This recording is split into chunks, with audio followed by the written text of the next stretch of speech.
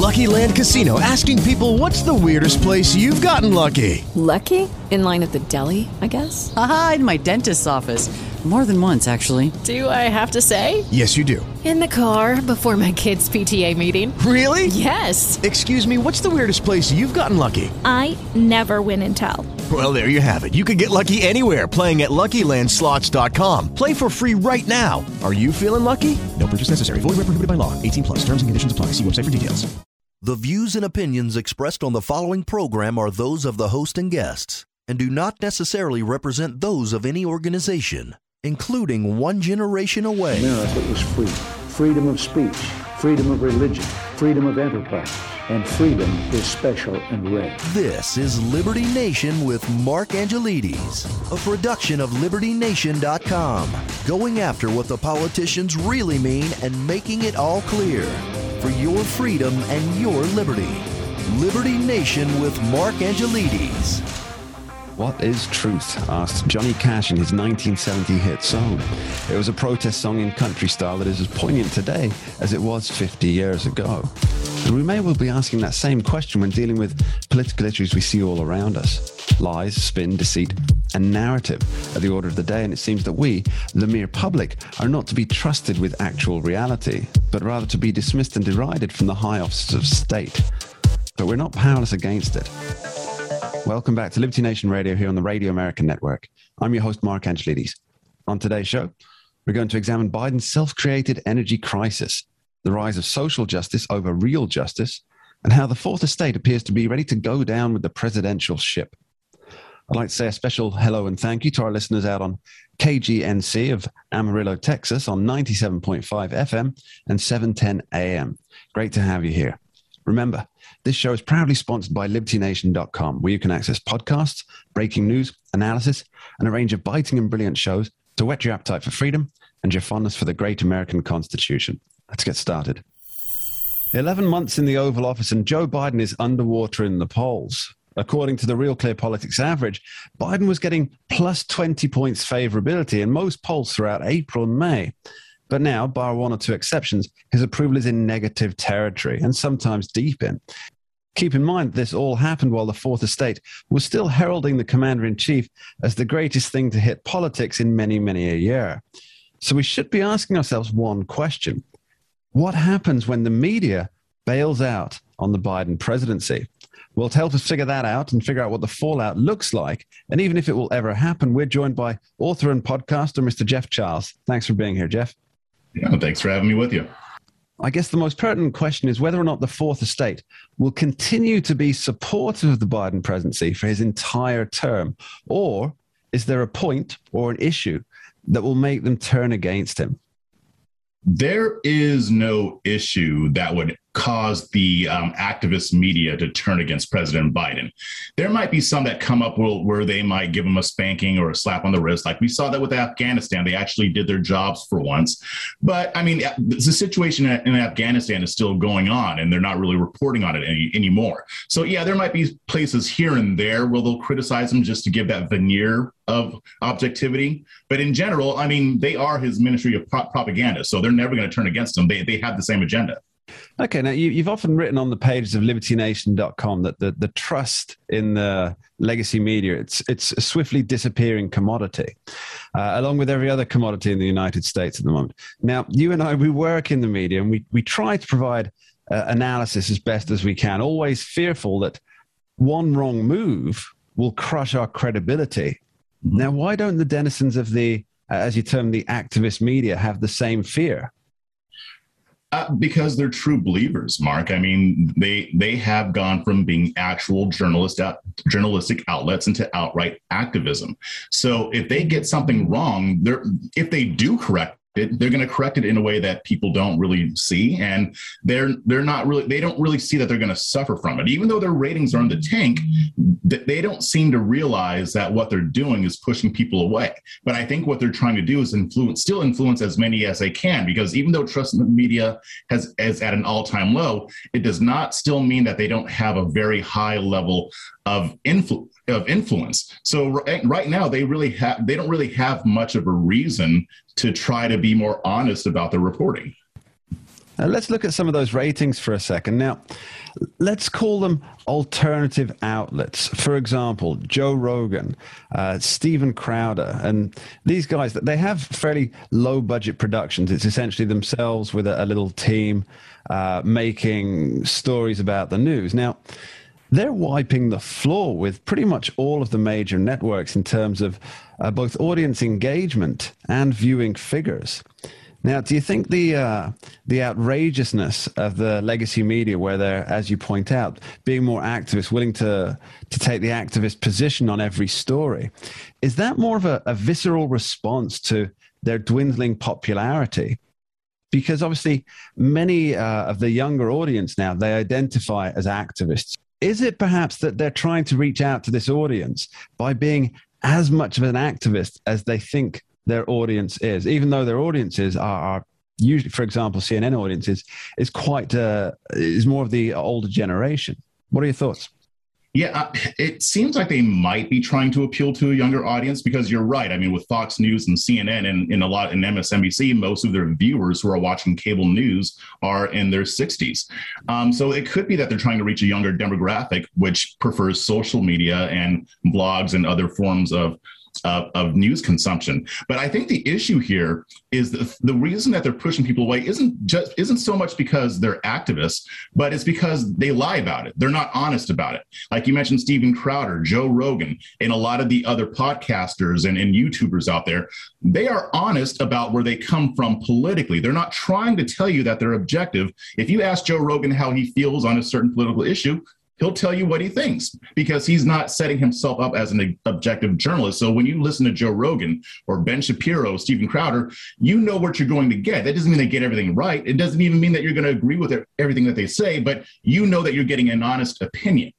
Yeah, it makes a lot of sense, Jeff. Now, I suppose the real test of the media will come in 2022 congressional elections, which are fast approaching, and campaigns they're pretty much underway as we speak. Now, will they go all in on the Democrats? Now, for me, it seems quite a tough sell. Some of these pundits have suggested that in very recent past, that equal weight needn't be given to opposing views because some views aren't worthy of getting the equal weight.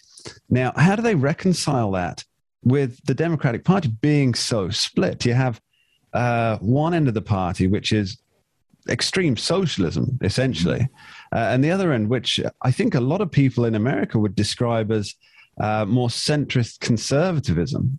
I'm looking at Joe Manchin here. So how do the media manage this disparate circus of ideas and ideologies?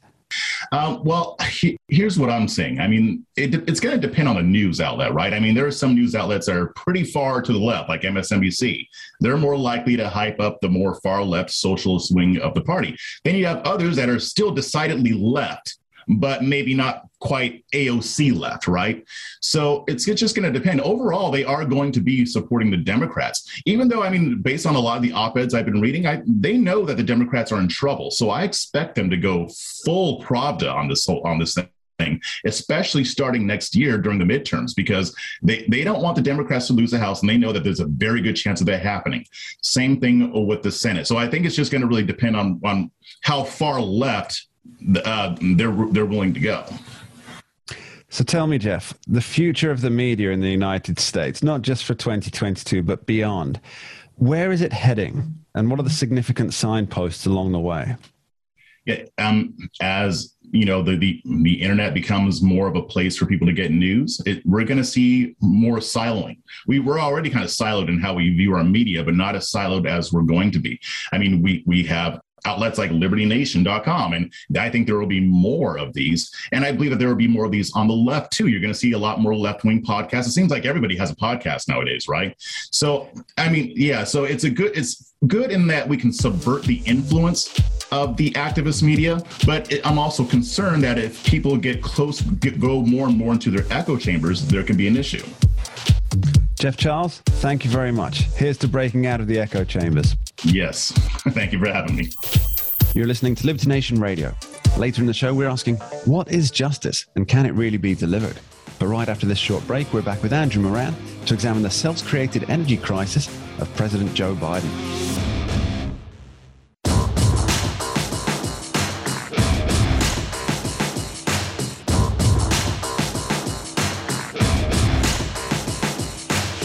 For your freedom and your liberty. Liberty Nation with Mark Angelides. If you buy gas for your car, heat your home, or even run a business that requires electricity, this Joe Biden energy crisis is going to impact you. But is it merely a confluence of random factors that led to this environment of high prices and scarcity? Or was it a series of seemingly paradoxical blunders that inevitably and inexorably dragged us towards this point? Well, to help us fathom the stupefying depths of decision-making process, we're joined by economist and author, Mr. Andrew Moran. Thanks for being here, Andrew. Thank you for having me. So, Andrew, I think what amazes people the most is the contradictions and paradoxes involved in the Biden energy policy. So supplies are low at some gas stations, and when you can get it, the price is skyrocketing. And yet the administration has started looking into shutting down yet another pipeline.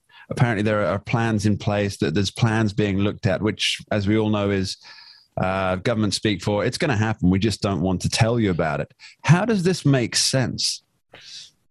It doesn't make any sense. I think you can just end this interview right there because that's the answer. It doesn't. Thanks for being here, Andrew Moran. It makes no sense. Goodbye. No, please carry on. But, you can't really be surprised from this administration. This is an administration that thinks if you don't count things causing inflation, you won't get inflation. This is an administration that insisted there was no inflation happening, but then now it's skyrocketing. This is an administration that said that trillions of dollars in new spending will be zero cost to taxpayers. Turns out it's going to cost trillions of dollars to taxpayers. So everything the White House is saying and doing doesn't make any sense in the slightest. So I'm not surprised at all that they want to dismantle a portion of another pipeline, the second one in 9 months, in the midst of a global energy crisis. What the heck's going on in the Oval Office? Well, speaking of oil, I want to ask about Biden and OPEC, the oil-producing countries. Now, on the one hand, you have on the domestic front this shutting down of pipelines, this vehement anger against anyone who wants to use fossil fuels. And on the other, you have Joe Biden practically begging OPEC to ramp up oil production output. This, again, makes no sense to me. Andrew. I don't know what to say. It's comical and frustrating at the same time. In a recent article of mine, I call it that he wants to make OPEC great again. So I think you would call it MOGA, I believe it would be called.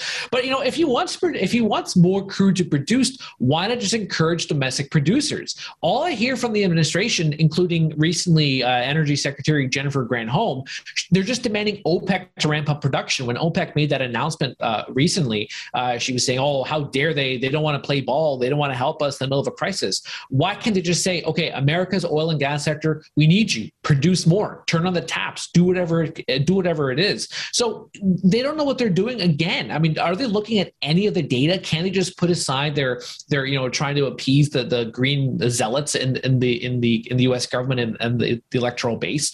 I find it interesting also is that last year you had a situation whereby the Cushing, Oklahoma storage facility, it was running nearly full. They had to use ships to transfer oil across the globe. Today, it's the complete opposite. You have Cushing running on empty because every bit of oil is being consumed right now.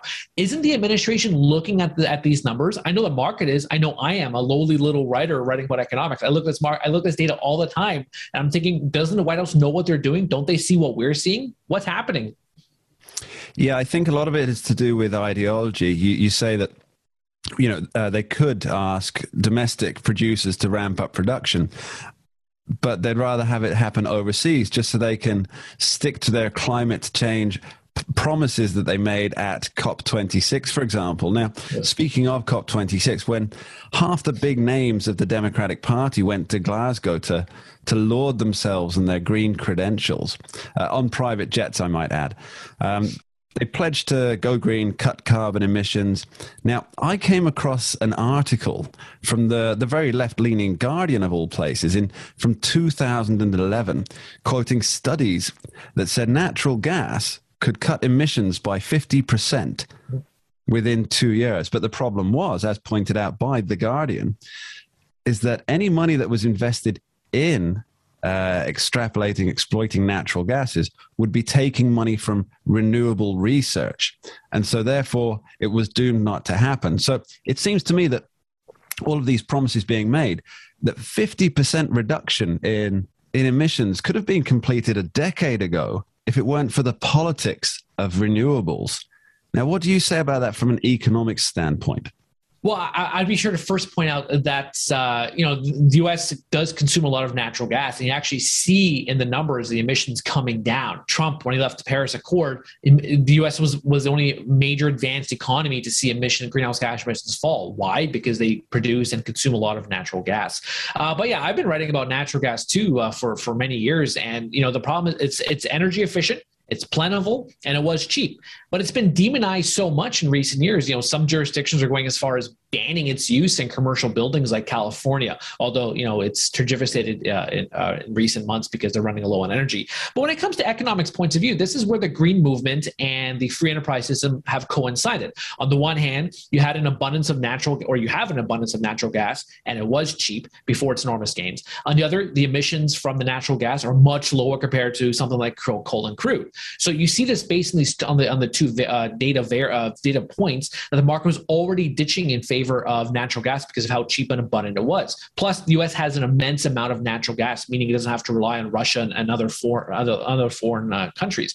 But the problem, the climate cultists and the radical left in Washington want it all. They want windmills and solar powers or sitting in the dark. There's no in between for them. Now, natural gas is always referred to as the so-called bridge fuel. It's called that because right now, if you want to get to the green economy, you have to slowly transition to something like natural gas because of how prevalent it is and it adds lower emissions. But they don't want that. They want to go from the benefits of fossil fuel right to a windmill, which obviously we've seen this happening. It doesn't work. So, from the economics point of view, you go based on what the market is telling you. But the problem is that the government intervenes so much that it's really difficult to see where the market would shift toward. Let's talk about the costs of these green policies, Andrew. We hear a lot about how, for example, electric cars are the future. Folks buying gas cars, they're getting penalized through taxation all over the world. Now, setting aside for a moment that the production and disposing of these heavy batteries are an environmentalist nightmare that seems to be ignored at all corners, can statists really control the economic levers to the extent of destroying the traditional car industry? Yeah, I alluded to somewhat in my previous answer, but this is a bit of a complicated issue. It's difficult to gouge, if the market is naturally shifting to electric vehicles or if the public is being nudged, which is a favorite tactic of many of the statists. The problem is that the government has all these incentives, all these tax credits, all these subsidies going to companies producing EVs, and then the companies who buy those EVs. And that's essentially how Elon Musk got rich, how he became. It's easy to be a successful enterprise when you have $50 billion in government subsidies behind you. Yeah, Milton Friedman, he said that the biggest enemy to the free enterprise system is free enterprise itself, because they want the easiest way to get the cash, which is, it's understandable if it's there. But, whatever the case, companies will go to where the money is. You have BMW, you have Ford, you have GM. All these automakers are transitioning to electric. It's just like the case with the natural gas. The market shifted to this bridge fuel because it was cheap. So if oil is too expensive, costs too much to fill up a tank of gasoline, and electric is cheaper, consumers are obviously going to make that move. It's just difficult to determine if the government's interventions are bastardizing where the market is going toward.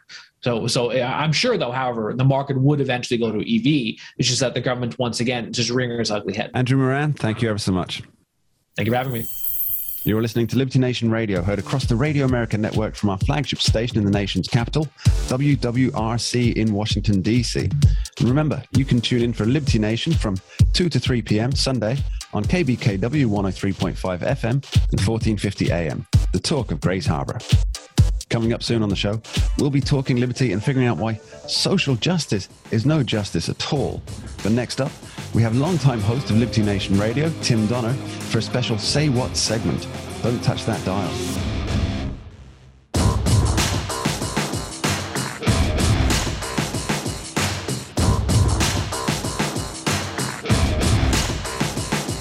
America is free. Freedom of speech, freedom of religion, freedom of enterprise, and freedom is special and rare. This is Liberty Nation with Mark Angelides, a production of LibertyNation.com, going after what the politicians really mean and making it all clear for your freedom and your liberty.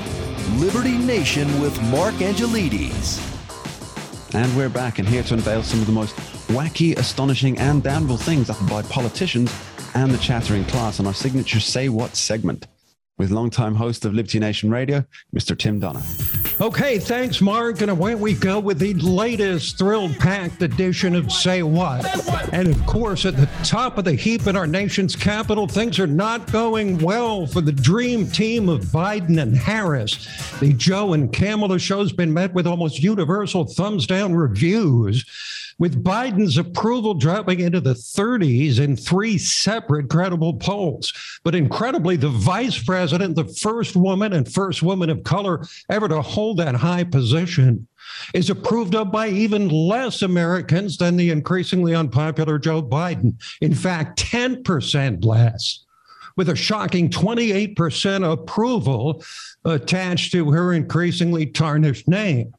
Some of the VP's widespread lack of appeal is her inability to connect with people on a personal level. Some is for her seeming ineffectiveness at the job, but some is for her embarrassing statements, the latest of which had her trying to sound like Pepe Le Pew on a state visit to France.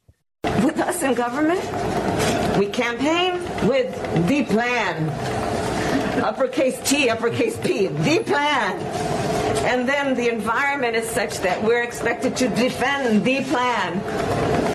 Remember that little guy on Fantasy Island who used to shout, "The plane, the plane"? Maybe in retrospect, that's who Kamala was trying to imitate. But no matter how you cut it, the outlook is bleak for this administration. How bad is it? Well, Senator Ted Cruz made a comparison that any Democratic president should avoid at all costs. It feels like Joe Biden is Jimmy Carter all over again, and we're seeing skyrocketing inflation. We've seen gas lines. We've seen a Middle East crisis. We've seen hostages. We've seen surrender, in this case in Afghanistan. All of these problems are replicating. Joe Biden and Kamala Harris and the rest of the administration, they don't care. Look, they want you not to be able to fill up gas in your car. They want your electricity bill to be higher. They want your heating bill to be higher. And the cruelty, of course, it doesn't impact them. The Democratic elites will still fly on their private planes everywhere they go. And the working people, they just say, let them eat cake. Indeed, they carry on with their green energy plan, even as the unwashed masses pay 60% more at the pump than when Joe Biden took office. And heating bills are set to skyrocket over the winter. Marie Antoinette, indeed, let them eat kale, I guess. But this administration has a big-time perception problem when they call inflation a high-class problem. And then their apologists on MSNBC like Stephanie Ruhle talks down to the masses, reiterating that inflation is no big deal. And the dirty little secret here, Willie, while nobody likes to pay more, on average, we have the money to do so. Household savings hit a record high over the pandemic. We didn't really have anywhere to go out and spend. And as we said a moment ago, we're expecting retail sales this holiday season to break records. For those who own their homes, the value of our homes are up. And while the stock market isn't the economy, you got over half of American households with some investment in the markets, and the markets have hit record highs. So we need to put all of this in perspective. Right. So don't worry if, like so many others, you're living paycheck to paycheck, that gas is up 60%, home heating up, 40%, food prices soaring. Don't you understand? Your betters have deemed it no big deal. It's just transitory, they tell us, soon to pass, merely a blip on the radar screen. Well, they better hope that's true, because if it's not, the Democrats will be severely punished by the voters in 2022. And speaking of being punished, the people of Texas probably aren't sure whether to laugh or cry with the latest announcement from Beto O'Rourke, man-child, after embarrassing himself and failing miserably in his run for president and losing for the Senate. There's only one more place to go. I'm running for governor, and I want to tell you why. They're focusing on the kind of extremist policies around abortion or permitless carry or even in our schools that really only divide us and keep us apart and stop us from working together on the truly big things that we want to achieve for one another. It's a really small vision for such a big state. If man-child Beto, who despite his concocted name is white as white can possibly be, Robert Francis O'Rourke, if he gets the nomination for governor, the race between him and the wildly popular incumbent Greg Abbott promises to be must-see TV. Beto is among those guilt-ridden Caucasians who grovel at the feet of race hustlers, peddling the notion of America as a systemically racist nation. But the elections this month confirmed that Americans have had more than enough of being made to feel either like oppressors or victims. Nevertheless, we got another sequel to the poisonous 1619 project this week. And the author and founder of the project, centered around critical race theory, Nicole Hannah-Jones, says the gross historical inaccuracies in it have nothing to do with the attacks on the malignant premise of the project that America was founded for the purpose of furthering slavery. No, it's all because of, well, you know. What I learned is, one, that you can do all of the things that we are told we are to do to be successful. And in the end, as a Black woman, you can still be denied. Right. Attacks on the 1619 project have only to do with the author's race and nothing to do with her helping to incite a race war in this country. Switching gears, it was perhaps entirely unsurprising that the Kyle Rittenhouse trial became a proxy battle for left versus right. Conservatives thinking, at least privately, that the guy's a brave patriot. Leftists thinking him a white supremacist vigilante murderer. The trial and battle was played out in the media as much as in the courtroom. And no-nonsense Judge Bruce Schroeder, who might be the bookend to arguably the worst high-profile judge of all time, the infamous Judge Lance Ito of OJ trial fame, upbraided the media to the point of second-guessing himself on televising the trial. When I talked about problems with the media when this trial started, we're there in part, not fully, but in part, because of grossly irresponsible handling of what comes out of this trial. I will tell you this. I'm going to think long and hard about live television, the trial again next time. I don't know. I've always been a firm believer in it because I think the people should be able to see what's going on. But when I see what's being done, it's really quite frightening. So given how getting out of bed is a political event these days, the real long-term legacy of this Rittenhouse trial may well be a trend away from televising these high-profile events, which becomes a worthy subject for debate at another time. So climate change extremists and some responsible environmentalists, we would suppose or hope, all flew into Scotland for the recent much ballyhooed COP26 summit in their elite private transportation, leaving a massive carbon footprint as they demand an end to the very fossil fuels that drive their entire lifestyles.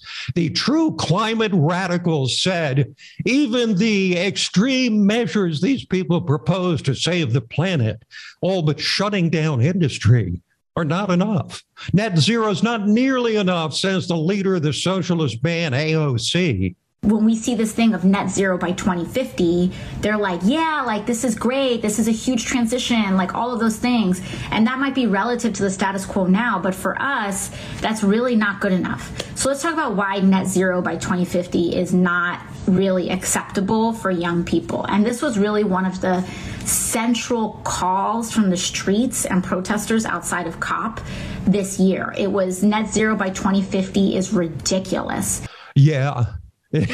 Yeah, it is ridiculous, but for the opposite reason she stated. It's ridiculous because, quite simply, Let's bring it down to a level that even the left can understand. The world we know, everything we do, our entire lifestyle, driven by fossil fuels, would cease to exist likely in a world of net zero emissions. And with 100% certainty in a world with zero carbon emissions. Back to Mark.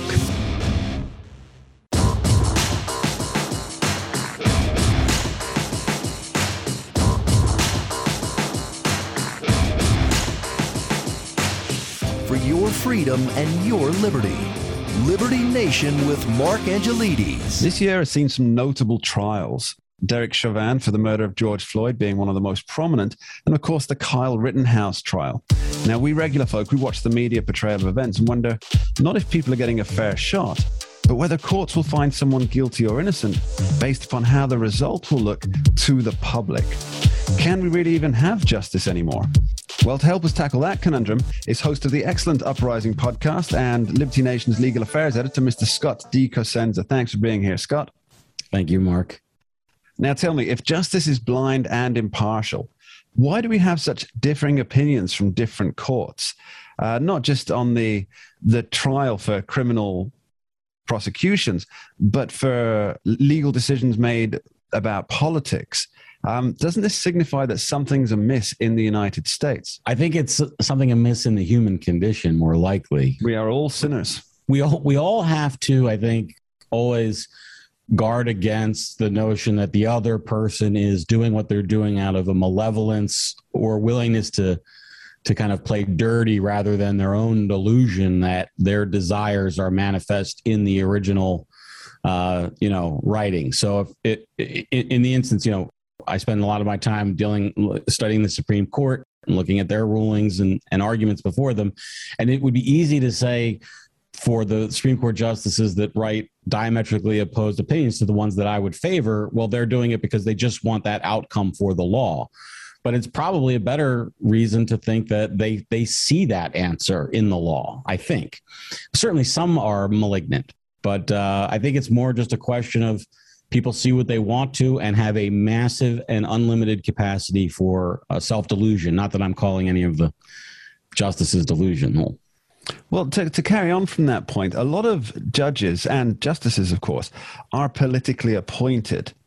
So surely their reading of a certain law or their interpretation of a law, that's what prompts them to be elected. So let's just say, for example, to be nominated. So let's just say, for example, one person consistently rules on an ideological principle that is favorable to the government at the time.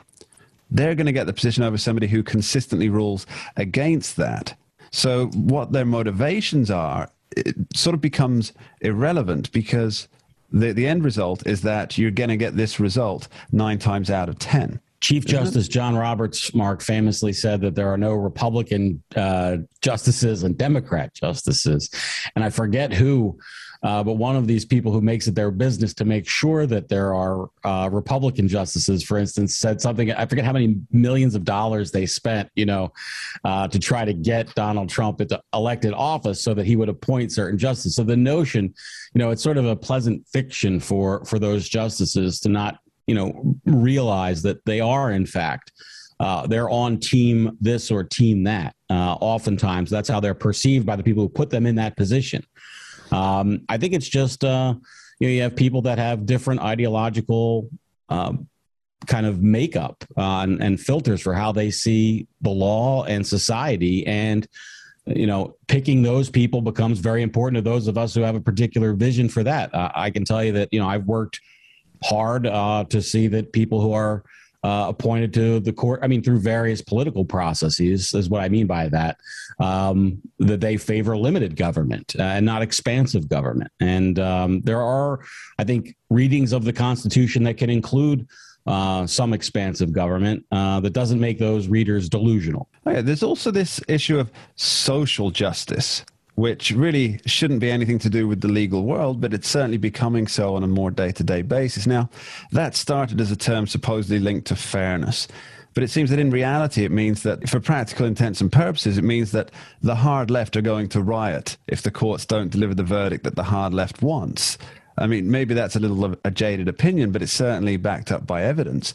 So how can a jury, for example, a jury of peers, fairly bring in a verdict if they think that their city is going to burn if they cast the wrong vote? Or even worse, that they could be targeted personally by folks who are taking their pictures surreptitiously in court and getting ready to dox them. How can they cast their verdict without fear of retribution? Mark, I'll take your second question first, which is that it is the job of the judge, the court, we say, the court and the attorneys to make sure through advocacy and implementation of sound policies that those jurors, to the extent possible, have those concerns minimized. And also during the voir dire process, that only jurors with a robust sense of civic duty and understanding of their own duty in the law in the face of uncomfortableness and threats to do justice are impaneled in the jury. Now, those are